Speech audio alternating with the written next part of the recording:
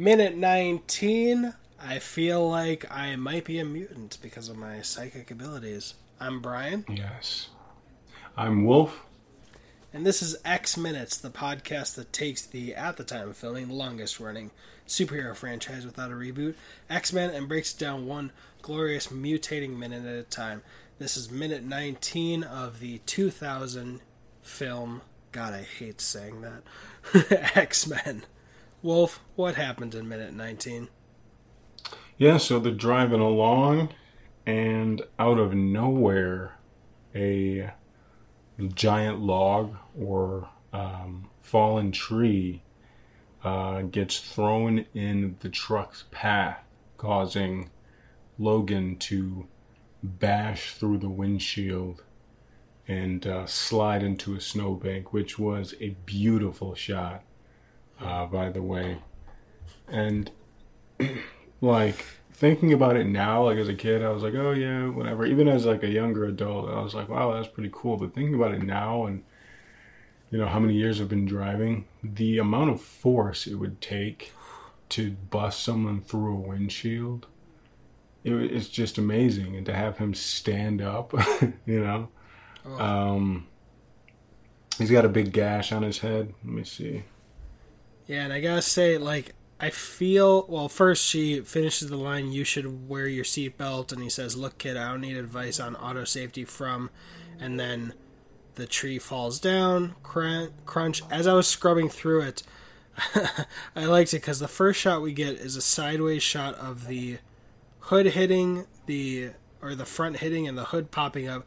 Then the second shot is finishing the crash, kind of.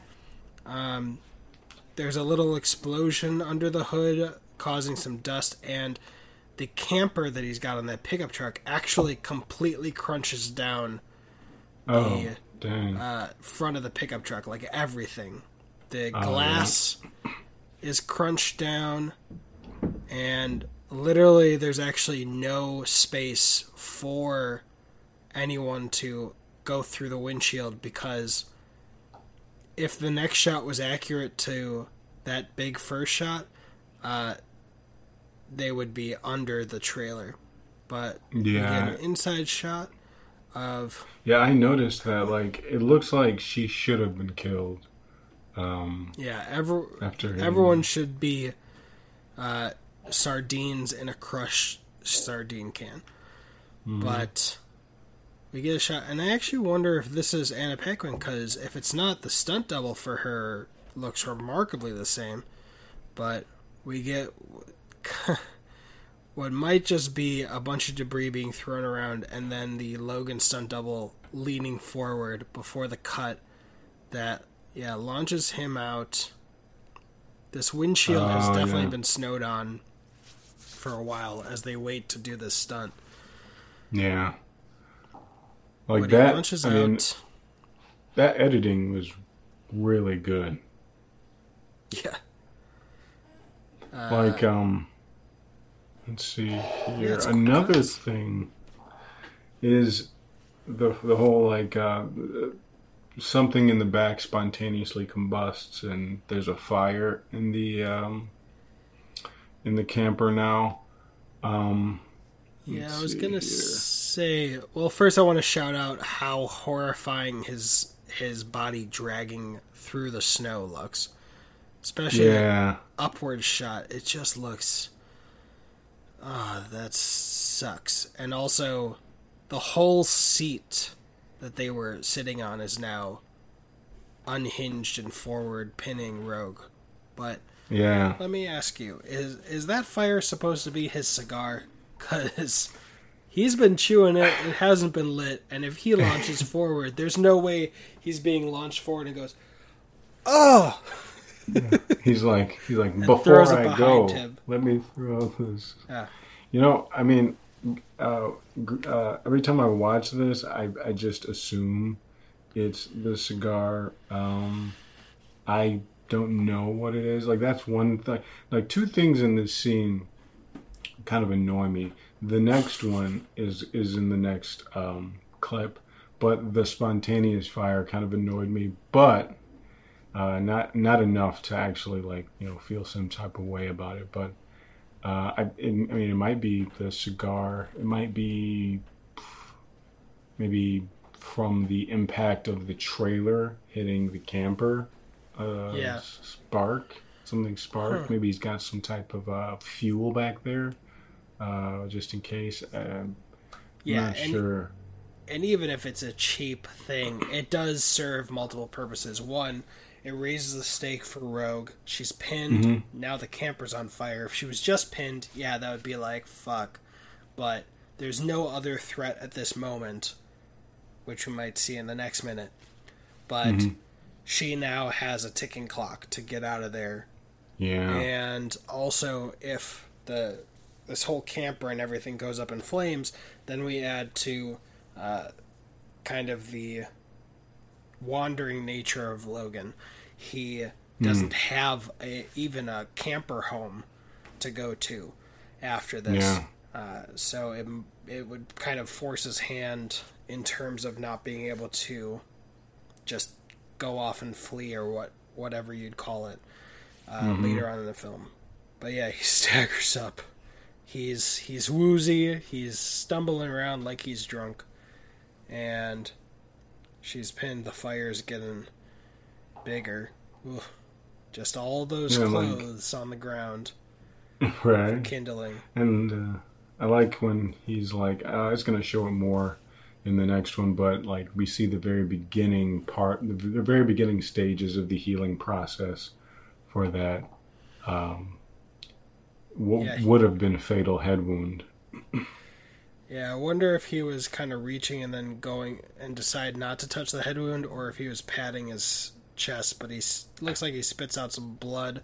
We see a subtitle saying bones cracking. Oh no. Gosh. Jeez, it's like bones cracking in mutant. Oh, that's gnarly. But yeah, this was technically a pretty light minute. If that first impact had been kept to, she would probably be dead, and he would have busted through some metal or gotten wedged in between the metal of the hood and the camper. Yeah. Okay. Can't drive distracted and without a seatbelt unless you don't care about damaging your own property and you are Wolverine. Yes. So remember. Anything else for this minute? What'd you say? No, I was just saying. So remember, viewers and listeners, wear a seatbelt unless you're Wolverine. Yeah, I've been. So there's a couple things about Tesla. They have a plan in the next year of launching their own robotaxi rideshare network, where you can own a Tesla that self-drives, and you can send it out without you to make you money. And, wow. And their Cybertruck can have over 500 miles of range and is set to deliver after that rideshare network should have gone live. Oh, also, shoot. To reserve one, it's a refundable $100. So I've been reserving one truck a month, and I have like 6 reservations at this point. Because if it doesn't work out, or if it's not a good deal, get that $100 back. If it is, cha-ching, that's a 1,000,000-mile car. Yes. It would make you $330,000 before all the expenses. So, dude, the future is now. Man. But my point for that was that 2 of my friends, Christian and Richard, who are also co-hosting with me the Bond Minute Bond podcast and the I Love You 3000 Minutes podcast, they're the first people I would ask to help me if I got a larger fleet. And in the back of my mind, I was like, if this gets as big as I want it and it is as successful as it's supposed to be, after like 5 years, I want to buy them each a Roadster, the $200,000 Tesla car that can go over 250 miles an hour. But then my buddy Christian was like, yeah, I would love to just see how fast I could get that. And I was like, you know what? I had this in the back of my mind. I would buy that for you, but I'd rather you be alive. Yes, exactly. It's like It's like when the first thing out of your friend's like mouth, it's like, it's like, I want to get you something that's potentially dangerous. I want to push it to its limits. Yeah. Maybe those don't mix. So the ultimate point is, the other day I told this to Richard, and he might be hearing me right now from the other room. And I was like, yeah, I also might want to reconsider that to keep you alive. And he's like, oh, I'd be fine. I'm like, you know what?